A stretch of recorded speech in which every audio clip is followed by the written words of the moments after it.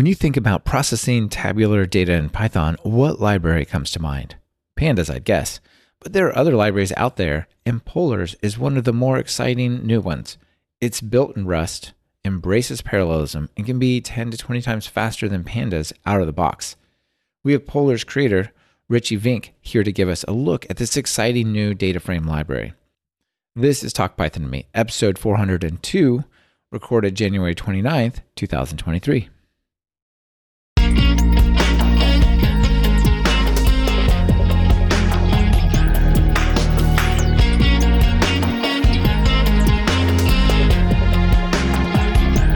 Welcome to Talk Python to Me, a weekly podcast on Python. This is your host, Michael Kennedy. Follow me on Mastodon, where I'm at mkennedy, and follow the podcast using @TalkPython, both on bostodon.org. Be careful with impersonating accounts on other instances. There are many. Keep up with the show and listen to over 7 years of past episodes at talkpython.fm. We've started streaming most of our episodes live on YouTube. Subscribe to our YouTube channel over at talkpython.fm/YouTube to get notified about upcoming shows and be part of that episode.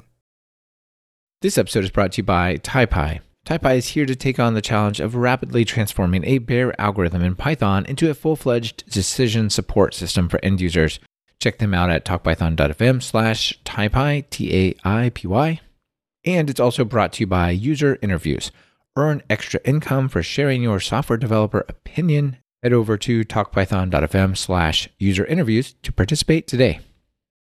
Hey, Richie. Welcome to Talk Python to Me. Hey, Michael. Thanks for having me. Great to be here. Feel like maybe I should rename my podcast Talk Rust to Me or something. I don't know. Rust is taking over as the low-level part of how do we make Python go fast? There's some kind of synergy with Rust. What's going on there? Yeah, there is. I'd say Python already was low-level languages that succeeded, that made Python a success. I mean, like NumPy, Pandas, everything that was reasonable fast was so because of C, or Python, which is also C. But Rust, different from C, Rust has made low-level programming a lot more fun to use and a lot more safe. And especially if you regard multi-threaded programming, parallel programming, concurrent programming, it is a lot easier in Rust. It opens a lot of possibilities. Yeah, my understanding, I've only given a cursory look to Rust, just sort of scan some examples, and we're going to see some examples of code in a little bit, actually, related to Polars.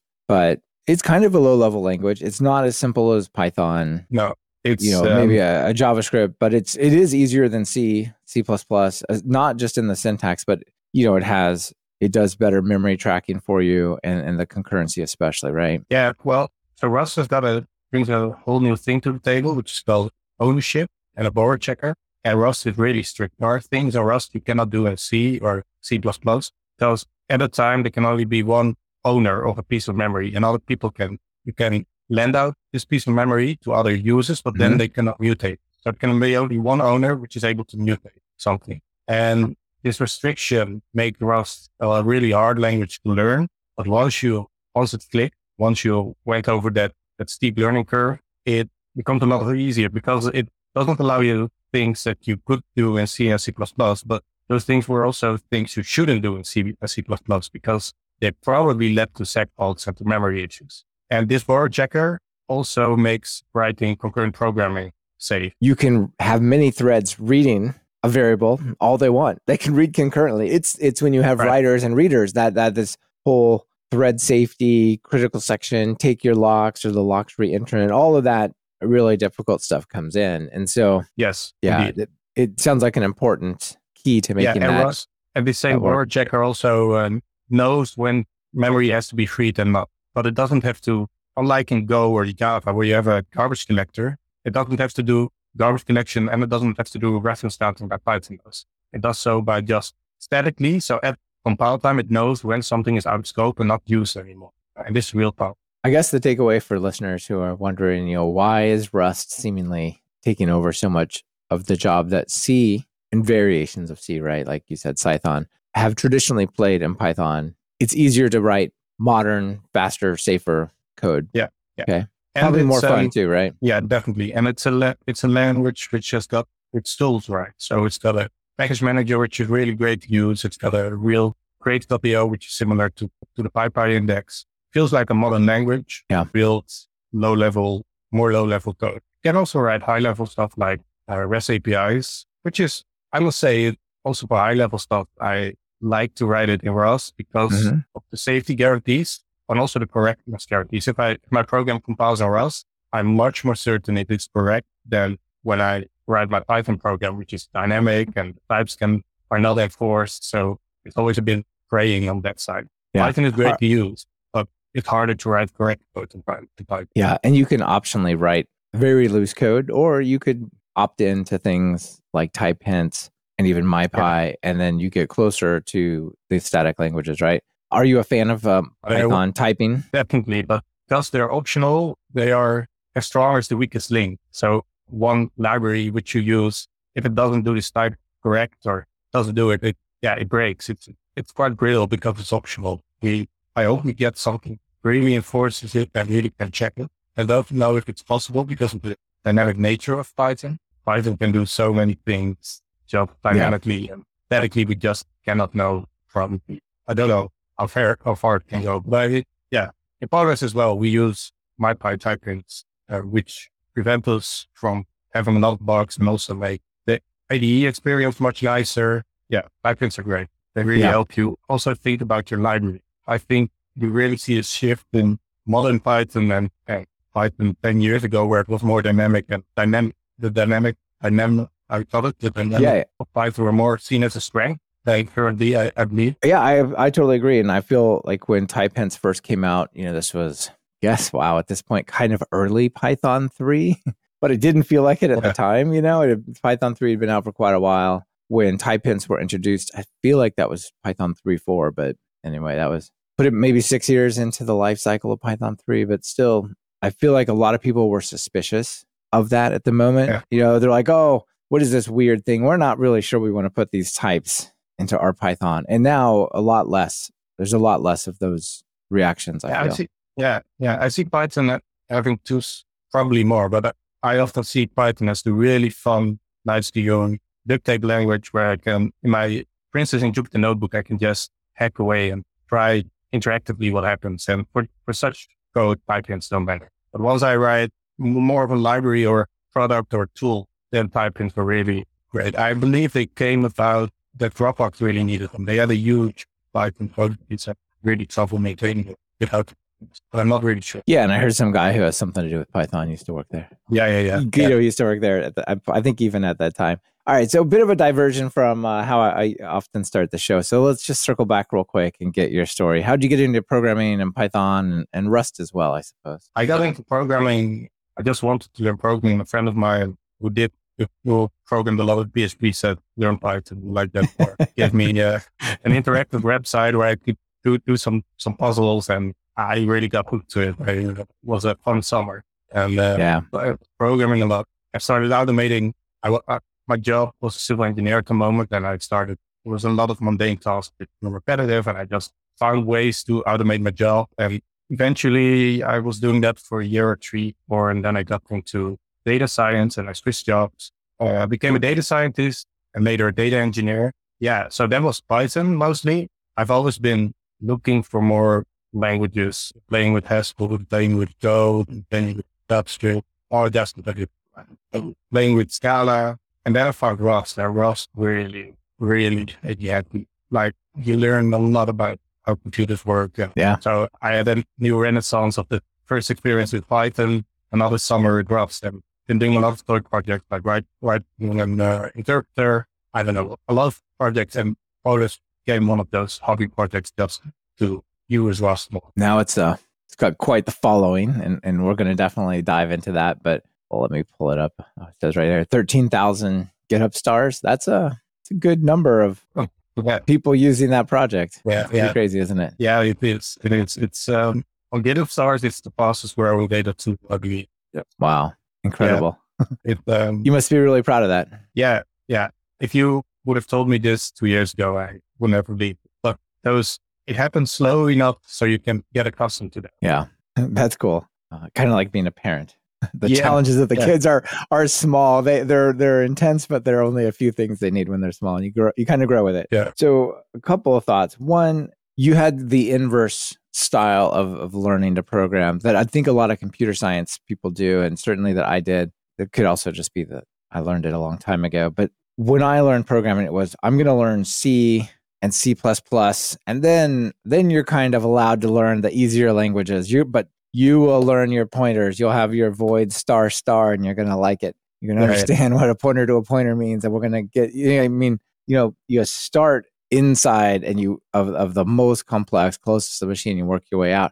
You kind of took this opposite, like, let me learn Python where it's much more high level. It's much, if you choose to be, you often stay very much more away from the hardware and the ideas of memories and threads and all that. And then you went to Rust. So was it kind of an intense experience where you're like, oh my gosh, this is intense? Or had you studied enough languages by then to become comfortable? Well, no. So the going from high level to low level, I think it makes natural sense. You learn it yourself. There's no professor telling me you learn your pointers. Yeah. But I think this also helped a lot because at that point you're really custom programming to algorithms. Yeah. So I believe you should learn one new thing at a time, and then you can really own that knowledge later on. But Rust, I wouldn't say you learn Rust as a first language. It would be really terrible because you need, that would be terrible. But other languages also don't help you much because the borrow checker is quite unique. It doesn't let you do things you can do in other languages. So what you learn there,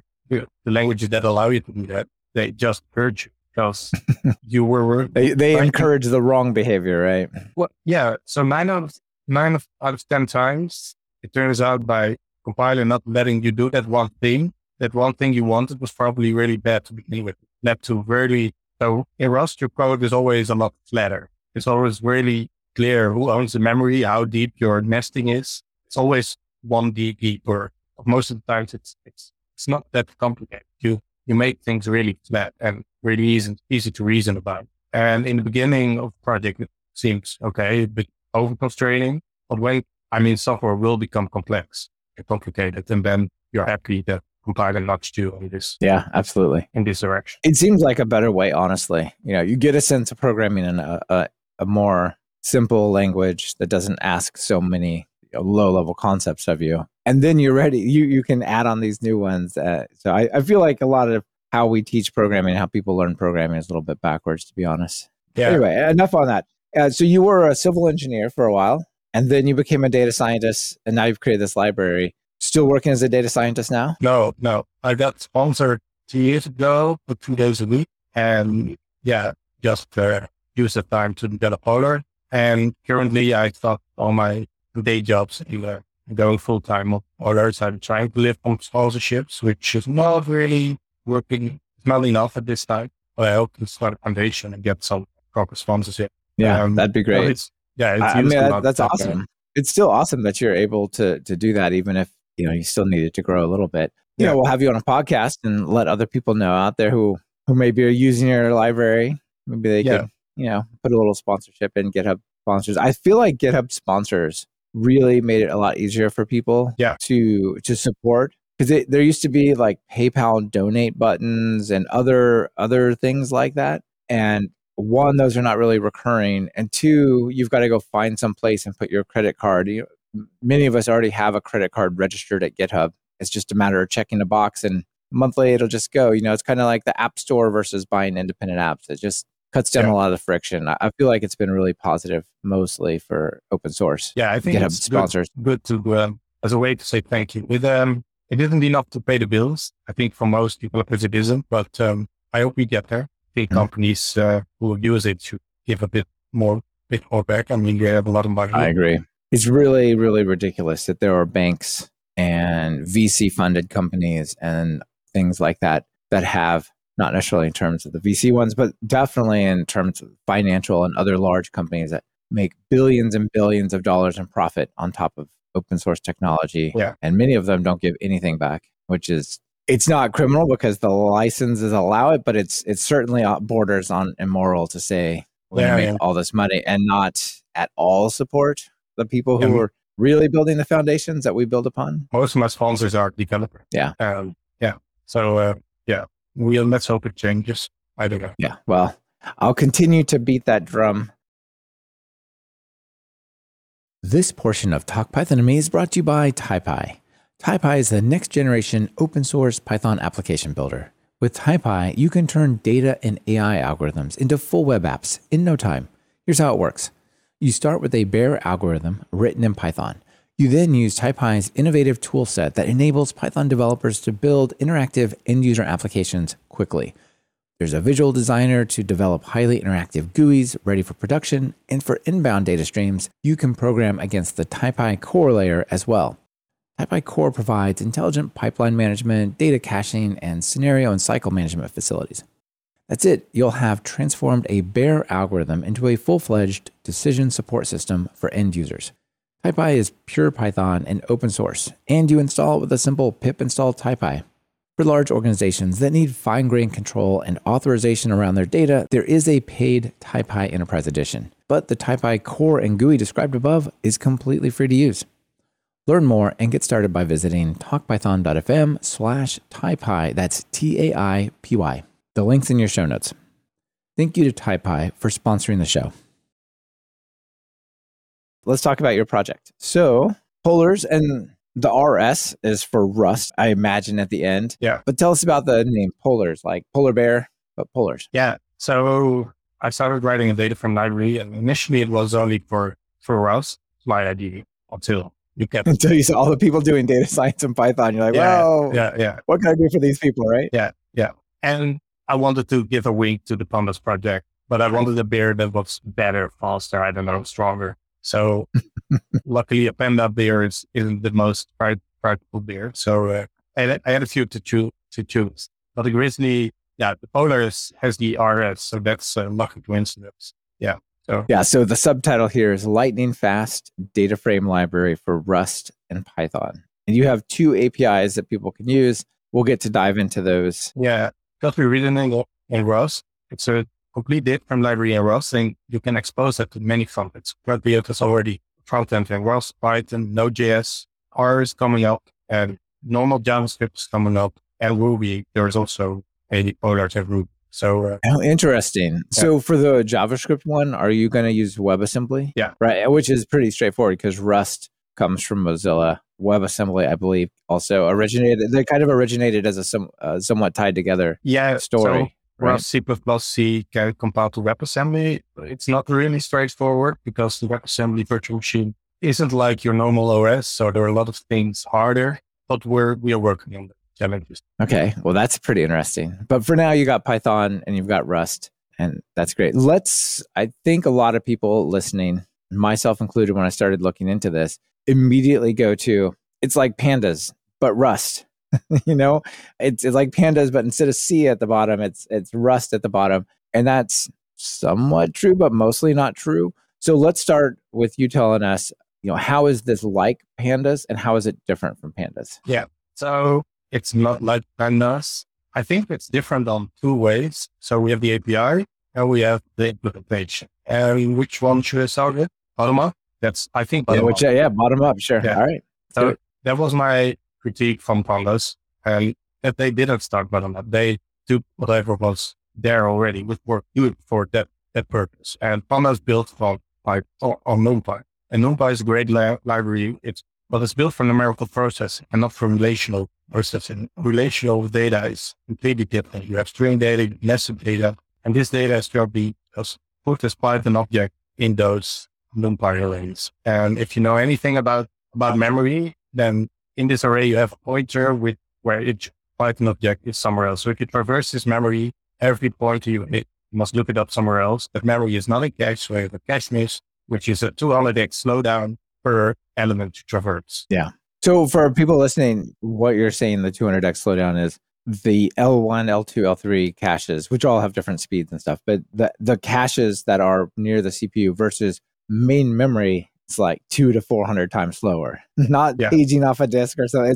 It's really different, right? It's really a big deal. It's a big deal. It's terribly slow. It also, Python has a GIL. It also blocks multi-threading. If you want to read the string, you cannot do this from different threads. If you want to modify the string, there's only one thread that can access Python GIL. So they also didn't take into account anything from databases. So databases are basing from the 1950s. There's been a lot of research in databases in how we do things fast, write a query, and then optimize this query, because the user that uses your library is not the expert. It doesn't write optimized query. No, but we have a lot of information, so we can optimize this query and execute this in a very efficient way. Well, that's an interesting idea. Yeah, and Pandas just executes it and gives you what you ask. And what you ask is probably not. Yeah, that's interesting, because as programmers, as when I have my Python hat on, I want my code to run exactly as I wrote it. I don't want it to get clever and change it.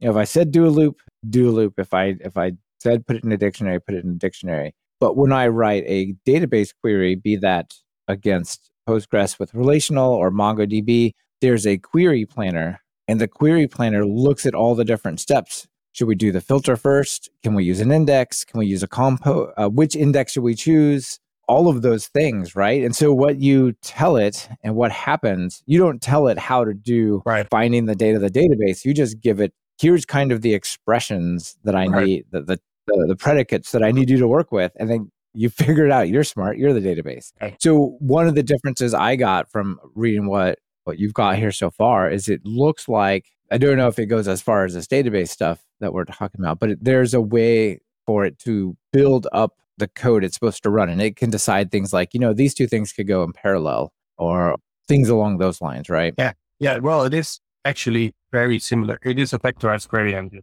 And the only thing that doesn't make us a database is that we don't bother with file structures and with like the persistence and transactions and all that. Yeah, so we have different kinds of late databases. You have OLAP and OLTP, transactional modeling, which works often on one. So if you do a REST API query and you modify one user ID, then you're transactional. And if you do OLAP, that's more analytical, and then you do large aggregations of large whole tables, and then you need to process all the data. And those different database designs lead to different query optimizers. And Postgres is focused on OLAP. But yeah, so as you described, you've got two ways of programming things. One is procedural, which Python mostly is. So you tell exactly, if you want to get a cup of coffee, how many steps you take forward, then rotate 90 degrees, take 3 steps, then rotate 90 degrees. You can write down the whole algorithm, how to get a coffee. Or you could just say, get me a coffee, and I'd like some sugar, and then let the algorithm, let the query engine decide how to best get it. Right. And that's more declarative. You describe the end result. And as it turns out, this is also very readable, because you declare what you want, and the intent is readable in the query. And if you're doing more procedural programming, you describe what you're doing, and the intent often needs to come from comments, like what are we trying to do when we follow this out? Right. Yeah, that makes a lot of sense. And that's very interesting. Yeah, sorry. And that's why the first thing is we write a database engine, a query engine from scratch, and really think about multiprocessing, about caches, about also out of core, we can process data that doesn't fit into memory. So we really built this from scratch with all those things in mind. And then at first we wanted to expose the Pandas API, and then we noticed how bad it was for writing fast data. Pandas API just isn't really good for this declarative analyzing of what the user wants to do. So we just cut it off and took the freedom to design an API that makes most sense. Oh, that's interesting. I didn't realize that you had started trying to be closer to pandas than you ended up. Yeah. Well, it was very short-lived, I must say. It was painful. Yeah. And that's not necessarily saying pandas are bad, I don't think. It's approaching the problem differently, and it has different goals, right? Yeah. So maybe we could look at an example of some of the code that we're talking about.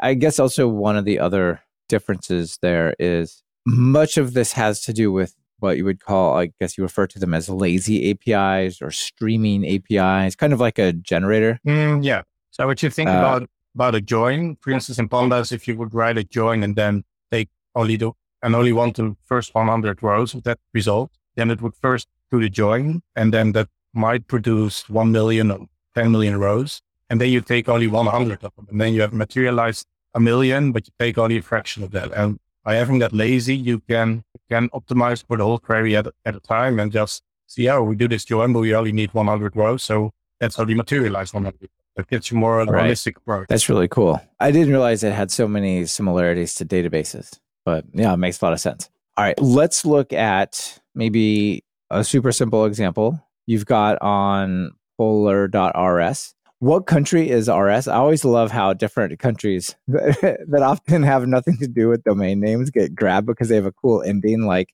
Libya that was .ly for a while. It still is, but like it was used frequently, like Bitly and stuff. And do you know what RS is? I believe it's Serbia. Serbia. Okay, cool. I'm not sure. Yeah, very cool. All right, so polar.rs, like pola.rs. Over here, you've got on the homepage here, the landing page, and then through the documentation as well, you've got a lot of places where you like, show me the Rust API or show me the Python API. People can come and check out the Rust code. It's a little bit longer because it's, that kind of language, but it's not terribly more complex. But maybe talk us through this little example here on the homepage in Python, just to give people a sense of what the API looks like. Yeah. So we start with a scanned CSV, which is a lazy read, so read CSV tells what you do, and then it reads the CSV and you get the data frame. In a scanned CSV, we start a computation graph. Call this a lazy frame. And a lazy frame is actually just, it remembers the steps of the operations you want to do.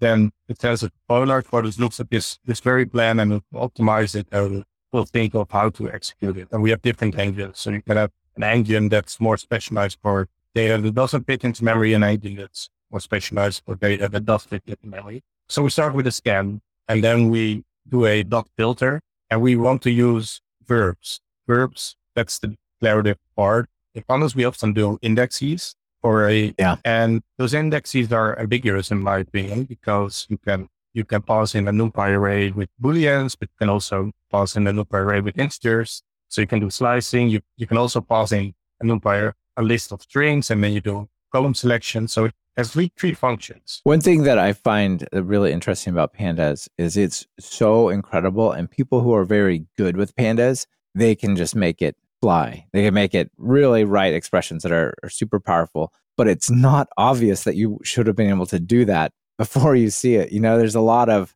not quite magic, but stuff that doesn't seem to come really straight out of the API directly. You pass in like some sort of like a Boolean expression that involves a vector and some other test into the brackets. Like, wait, how did I know I could do that? Whereas your API is a lot more of a fluent API where you say, PD, you'd say pl.scan, CSV, .filter, .group by, .aggregate, .collect, and it kind of just flows together. Does that mean that the editors and IDEs can be more helpful, suggesting what happens at each step? Yes, we are really strict on types. So we also only return a single type from a method, and we only a dot filter just expects a Boolean expression that produces a Boolean, not an integer, not a string. So we want our methods from reading our code, you should be able to understand what should go in there. That's really important to me. It should be unambiguous. It should be consistent, and your knowledge of the API should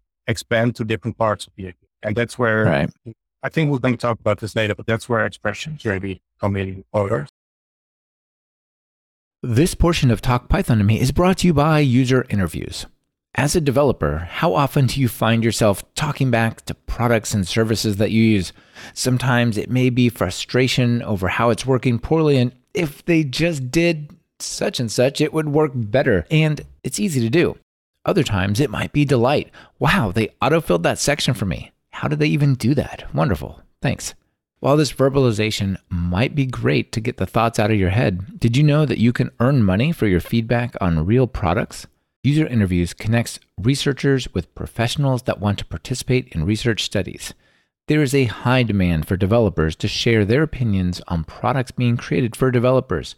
Aside from the extra cash, you'll talk to people building products in your space. You will not only learn about new tools being created, but you'll also shape the future of the products that we all use.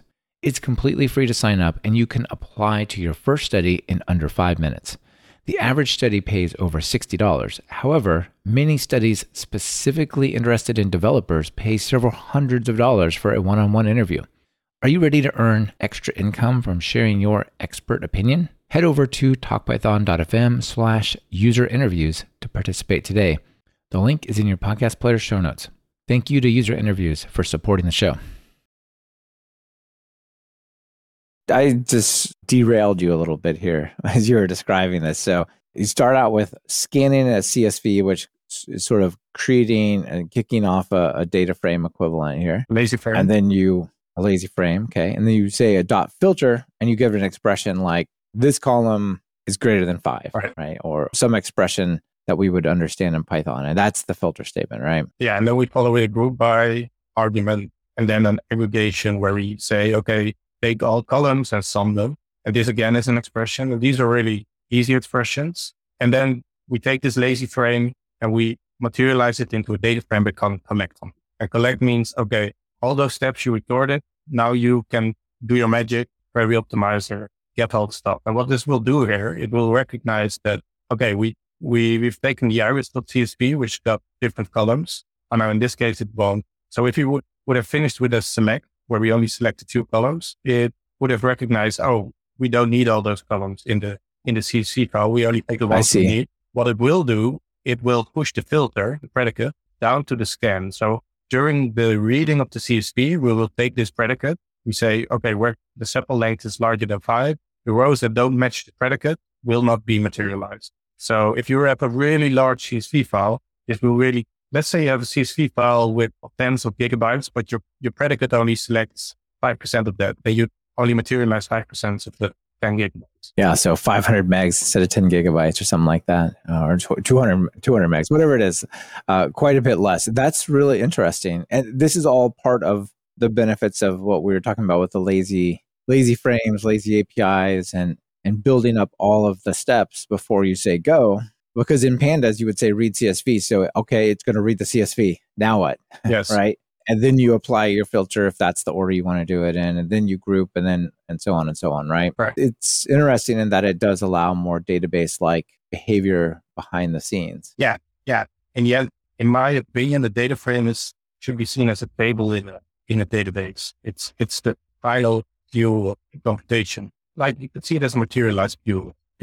We have some data on this and we want to get it into another table, which we would feed into our machine learning models or whatever. And we do a lot of operations on them before we get there. So I wouldn't see a data frame as a data. It's not only a data structure. It's not only a list or a dictionary. There are lots of steps before we get into those tables eventually. Right. So here's an interesting challenge. There's a lot of visualization libraries. There are a lot of other data science libraries that know and expect Pandas data frames. So like, okay, what you do is you send me the Pandas data frame here, or we're going to patch Pandas so that if you call this function on the data frame, it's going to do this thing. And they may say, Richie, fantastic job you've done here in Polars, but my stuff is already all built around Pandas. So I'm not going to use this, right? But it's worth pointing out there's some cool Pandas integration, right? Yeah. So this Polars doesn't want to do plotting. I don't think it should be in a data frame library.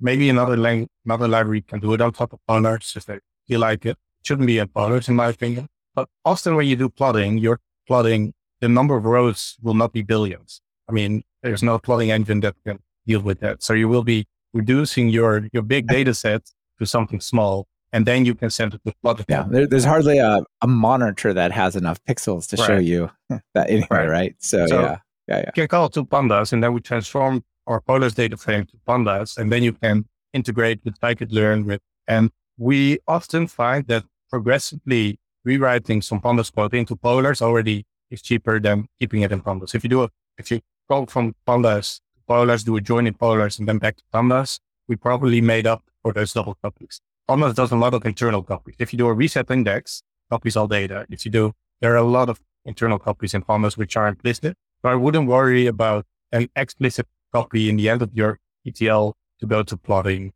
when the data is already. Right. So let's look at the benchmarks, because it sounds like to a large degree, even if you do have to do this conversion in the end, many times it still might even be quicker. So you've got some benchmarks over here, and you compared. I'm going to need some good vision for this one. You compared Polars, Pandas, Dask, and then two things which are too small for me to read. Tell us what you compare. Modin and facts. Modin and facts. Okay. And for people listening, you go out here and look at these benchmarks. They're like linked right off the homepage. There's like a little tiny purple thing and a whole bunch of really tall bar graphs about the rest. Yes. And the little tiny thing that you can kind of miss if you don't look carefully, that's the time it takes for polars, and then all the others are up there in like 60 seconds, 100 seconds, and then polars is like quarter of a second. So it's easy to miss it in the graph, but the quick takeaway here, I think, is there's some fast stuff. Yeah, we're often orders of magnitude faster than pandas. So it's not uncommon to hear it's 10, 20x times fast. Especially if you do write proper pandas and proper polars, it's probably 20x if we deal with I/O as well. So what we see here are the TPCH benchmarks. And TPCH is a database query benchmark standard, which this is used by every query engine to show how fast it is. And those are really hard questions that really flex the muscles of the query engine. So you have joins on several tables, different group bys, different nested group bys, etc. And I really tried to make those other tools faster. But so in memory, DAS can mode in. It was really hard to make stuff faster than pandas, except for polars. On a few occasions. Once we include I/O, all those tools first needed to go via pandas. And what this sort of shows is that we have pandas, which is a single threaded DataFrame engine. And then we have tools that parallelize pandas. And it's not always, they don't just parallelizing pandas doesn't make it faster. So if we have a filter or a element-wise multiplication, parallelization is easy. You just split it up in chunks and do your parallelization. And then those tools win. You got 10 cores, you can start 10 threads, and they can take 1/10 of the data and start to answer yes or no for the filter question, for example. A lot of people don't realize that a lot of data frame operations are not embarrassingly parallel. A group by is definitely not embarrassingly parallel. A join needs to shuffle, not embarrassingly parallel. And that's why you see those tools being slower than pandas, because they're string data, and then you have problems.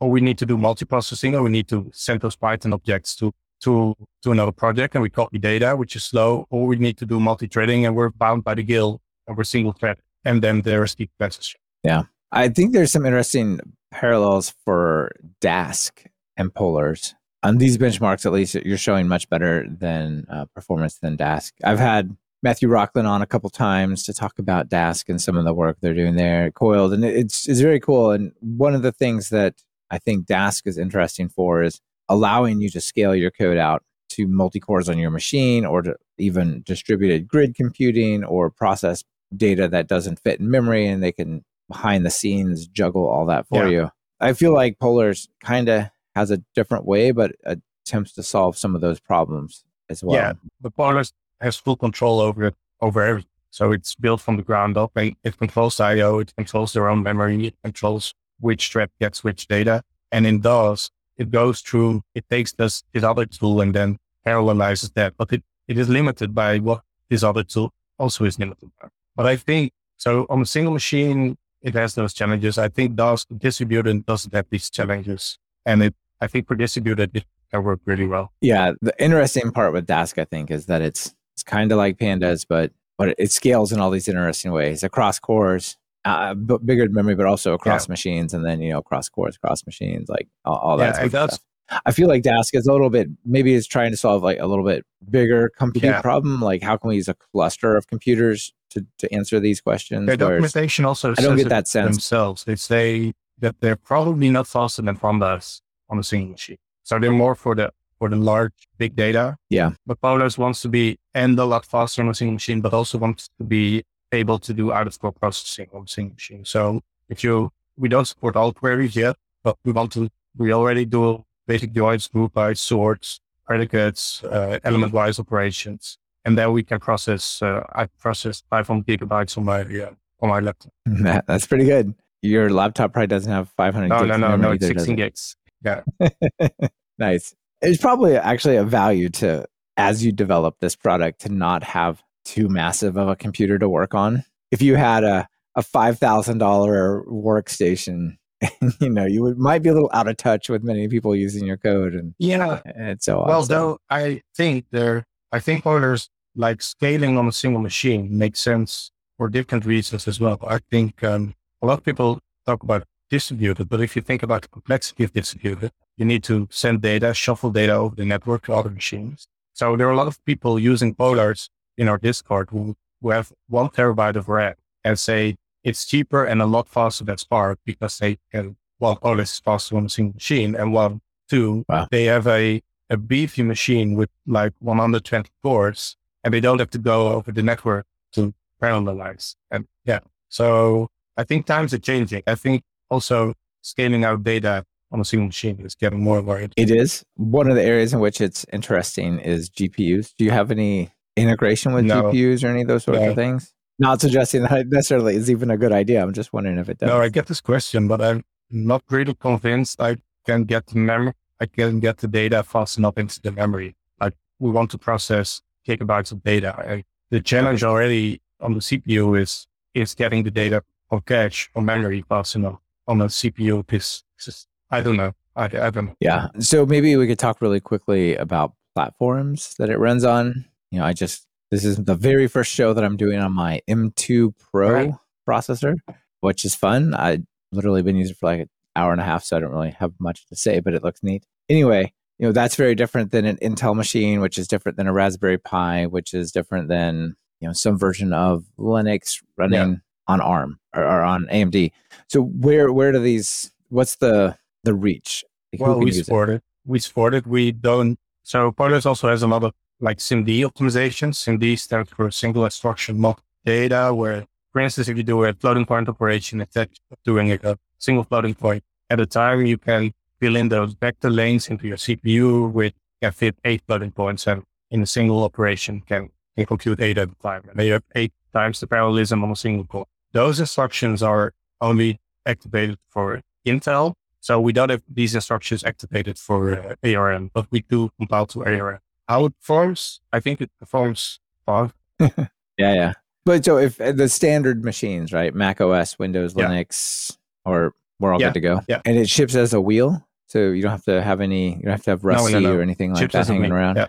Okay. We also have Conda, but the Conda is always a bit lagging behind. So I could advise to install a bit because we control this deployment. Yeah, exactly. You push it out to PyPI, and that's what pip sees, and it's going to go right pretty much instantly. I guess it's worth pointing out while we're sitting here is not that thing I highlighted this. You do have a whole section in your user guide, the Polars book, called Coming from Pandas, that actually talks about the differences, not just how do I do this versus, this operation in Pandas versus Polars, but it also talks about some of the philosophy, like this lazy concepts that we've spoken about and query optimization. I feel like we covered it pretty well. Yeah. Unless there's maybe some other stuff that you want to throw in here really quick. But I mostly just want to throw this out as a resource because I know many people are coming from Pandas and they may be interested in this. And this is probably a good place to start. I'll link to it in the show notes. I think the most controversial one is that we don't have the multi-index. You don't have anything other than 0-based, 0, 1, 2, 3. Where is it in the array type of index? Well, we will support data structures that make lookups faster, like index in a database sense, but it will not change the semantics of query. That's an important thing. Okay. Yeah. So I encourage people who are mostly Pandas people to come down here and, look through this. It's pretty straightforward. Another thing that I think is interesting and worth talking about maybe is we could touch a little bit on some of the, how can I, in your user guide, you've got, how can I work with IO? How can I work with time series? How can I work with multiprocessing and so on? What do you think is good to highlight out of here? Well, the user guide is a bit outdated, so you can see your own. So for instance, IO is changing. Polars writes it as its own IO readers. So we've written our own CSP reader, JSON reader, RK, IPC, Arrow, and that's all in our control. But for interaction with databases, often a bit more complicated. Deal with different drivers, different ways. And currently we do this with Connector X, which is really great and allows us to read from a lot of different databases, but it doesn't allow us to write from databases yet. And this is luckily changing. I want to play a bit wide. So Polars builds upon the Arrow memory specification. And the Arrow memory specification is sort of the standard of how memory for columnar data should look into, how columnar data should be represented in memory. And this is becoming a new standard. Mm-hmm. And Spark is using it. Dremel, Pandas itself. For instance, if you read a parquet in Pandas, it reads in first into Arrow memory and then copies that into Pandas memory. So the arrow memory specification becoming a standard, and this is a way to share data to processes, also to other libraries within a process without copying data. We can just swap our pointers if we know that we both support arrow. Oh, so arrow defines basically in memory, it looks Yes. like this. And if we both agree on that, we can just swap our pointers. Right, because a .NET object, a C++ object, and a Python object, those don't look like anything similar to any of them, right, in memory. And so this is from the Apache Arrow project, yeah? And this is really, really used by a lot of different tools already. And currently there is coming the ADBC, which is the Apache Arrow database connector, which will solve all those problems, because then we can read or write from a lot of databases in Arrow, and then it will be really fast and really easy for us to do. So luckily that's one of those foundations of Polars I'm really happy about, because supporting Arrow and using Arrow memory gives us a lot of interop with other library. Yeah, that's interesting. When you think of pandas, it's kind of built on top of NumPy as its core foundation, and it can exchange NumPy arrays with other things that do that. So Apache Arrow is kind of your base. Yeah, well, there, it's right? kind of full circle, because Apache Arrow is started by Wes McKinney. Wes McKinney being known as the creator of pandas, and when he got out of pandas, he thought, okay, the memory representation of NumPy is just not. We should not use it. And then he was inspired to build Apache Arrow, which learned from pandas.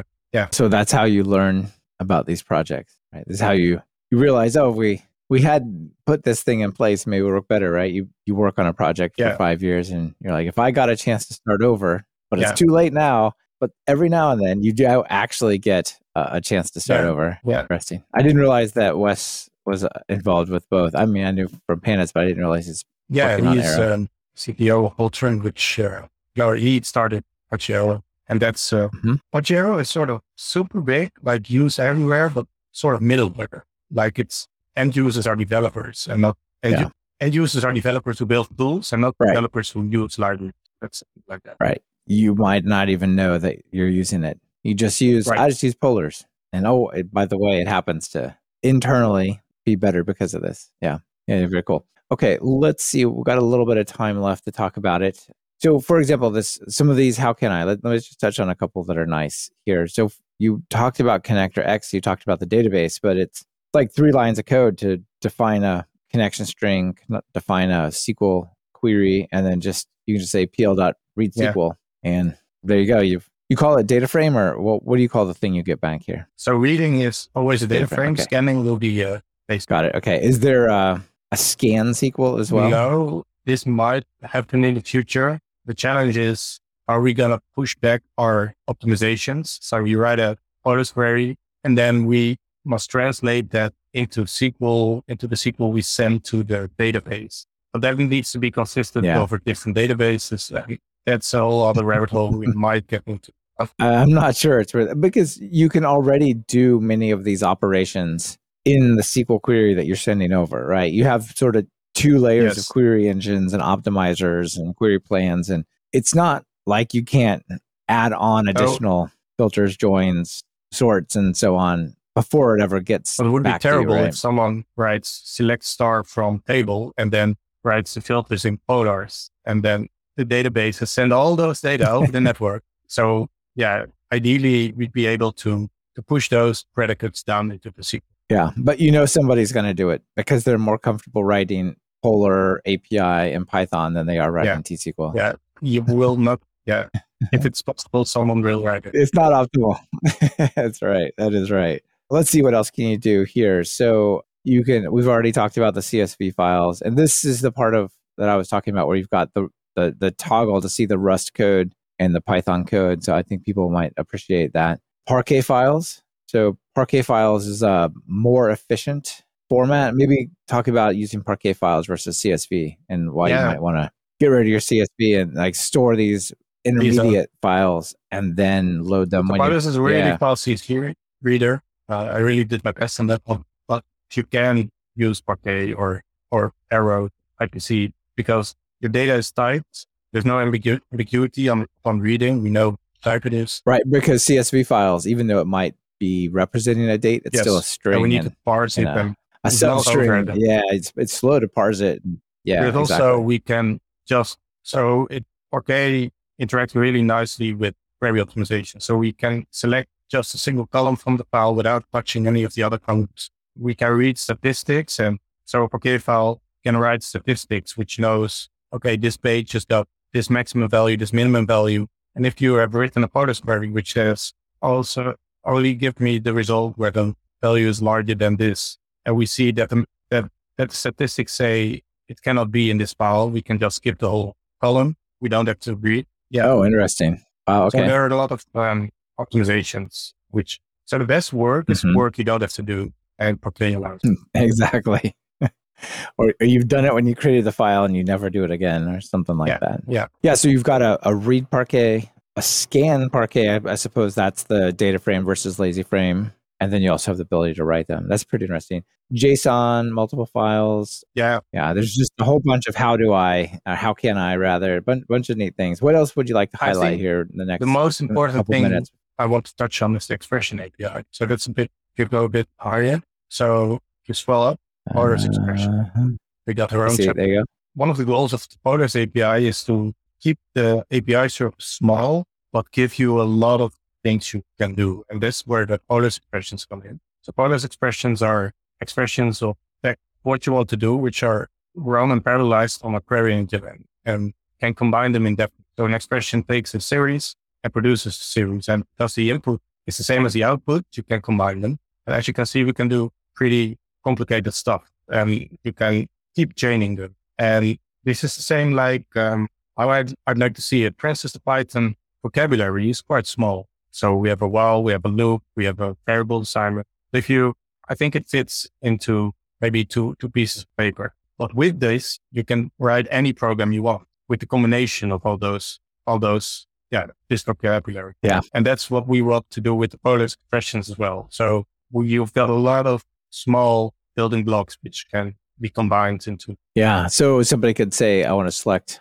a column back, but then I don't want the actual values. I want the unique ones, a uniqueness. So if there's duplicate, remove those, and then you can do a .account. Then you can add an alias, which gives it a new, which basically defines the column name. Yeah, you could read it as it's not names. It's you could read it as an as. So take column names as unique names to see. But as is the keyword in Python, so we're not allowed to use. Right.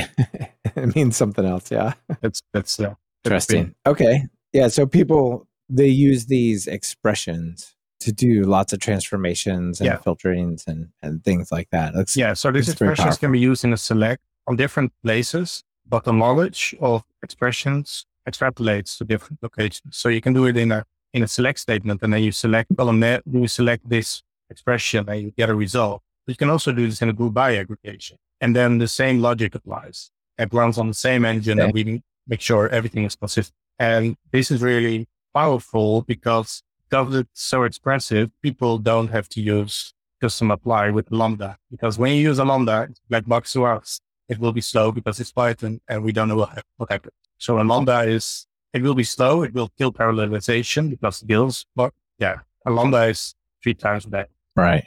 It gets in the way of a lot of your optimizations and a lot of your speed ups there. That's why we want to make this expression API very complete. So you don't need that as much. Yeah. So people are wanting to get seriously into this. They should check out chapter 3 expressions, right?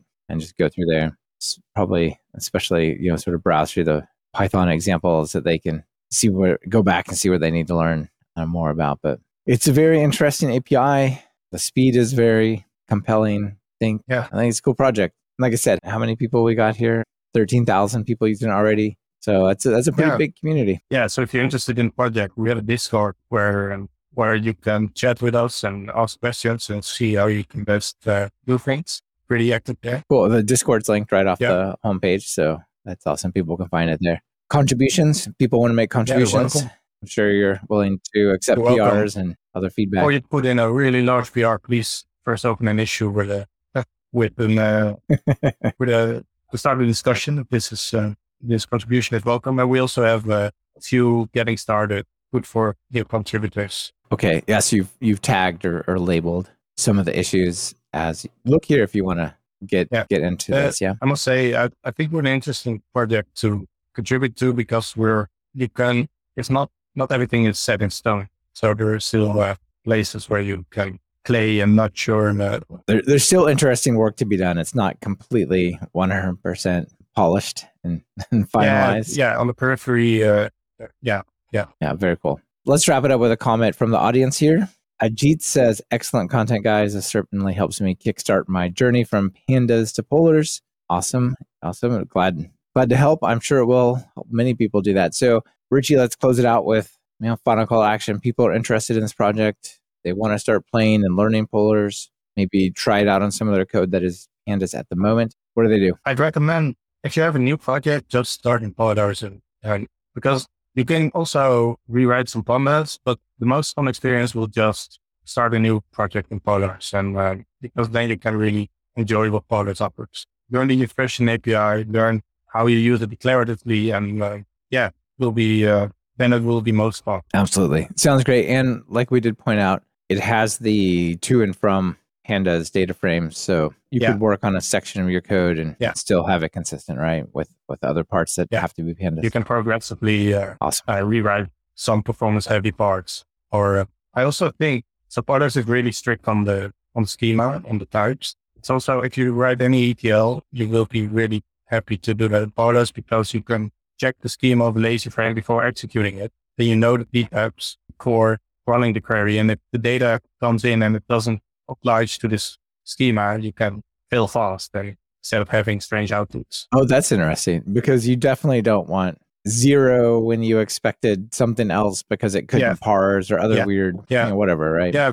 So this was my, for missing data in polars doesn't change the schema. So polars the schema is defined by the operations and the data and not by the values in the data. So you can statically check the data. Excellent. All right. Well, congratulations on a cool project. I'm glad we got to share with everybody. Thanks for coming on the show. Bye. You bet. Bye. This has been another episode of Talk Python to Me. Thank you to our sponsors. Be sure to check out what they're offering. It really helps support the show. TypeI is here to take on the challenge of rapidly transforming a bare algorithm in Python into a full-fledged decision support system for end users. Get started with TypeI Core and GUI for free at talkpython.fm/TypeI. TAIPY. Earn extra income from sharing your software development opinion at user interviews. Head over to talkpython.fm/user interviews to participate today. Want to level up your Python? We have one of the largest catalogs of Python video courses over at TalkPython. Our content ranges from true beginners to deeply advanced topics like memory and async. And best of all, there's not a subscription in sight. Check it out for yourself at training.talkpython.fm. Be sure to subscribe to the show. Open your favorite podcast app and search for Python. We should be right at the top. You can also find the iTunes feed at /iTunes, the Google Play feed at /play, and the direct RSS feed at /RSS on talkpython.fm. We're live streaming most of our recordings these days. If you want to be part of the show and have your comments featured on the air, be sure to subscribe to our YouTube channel at talkpython.fm/YouTube. This is your host, Michael Kennedy. Thanks so much for listening. I really appreciate it. Now get out there and write some Python code.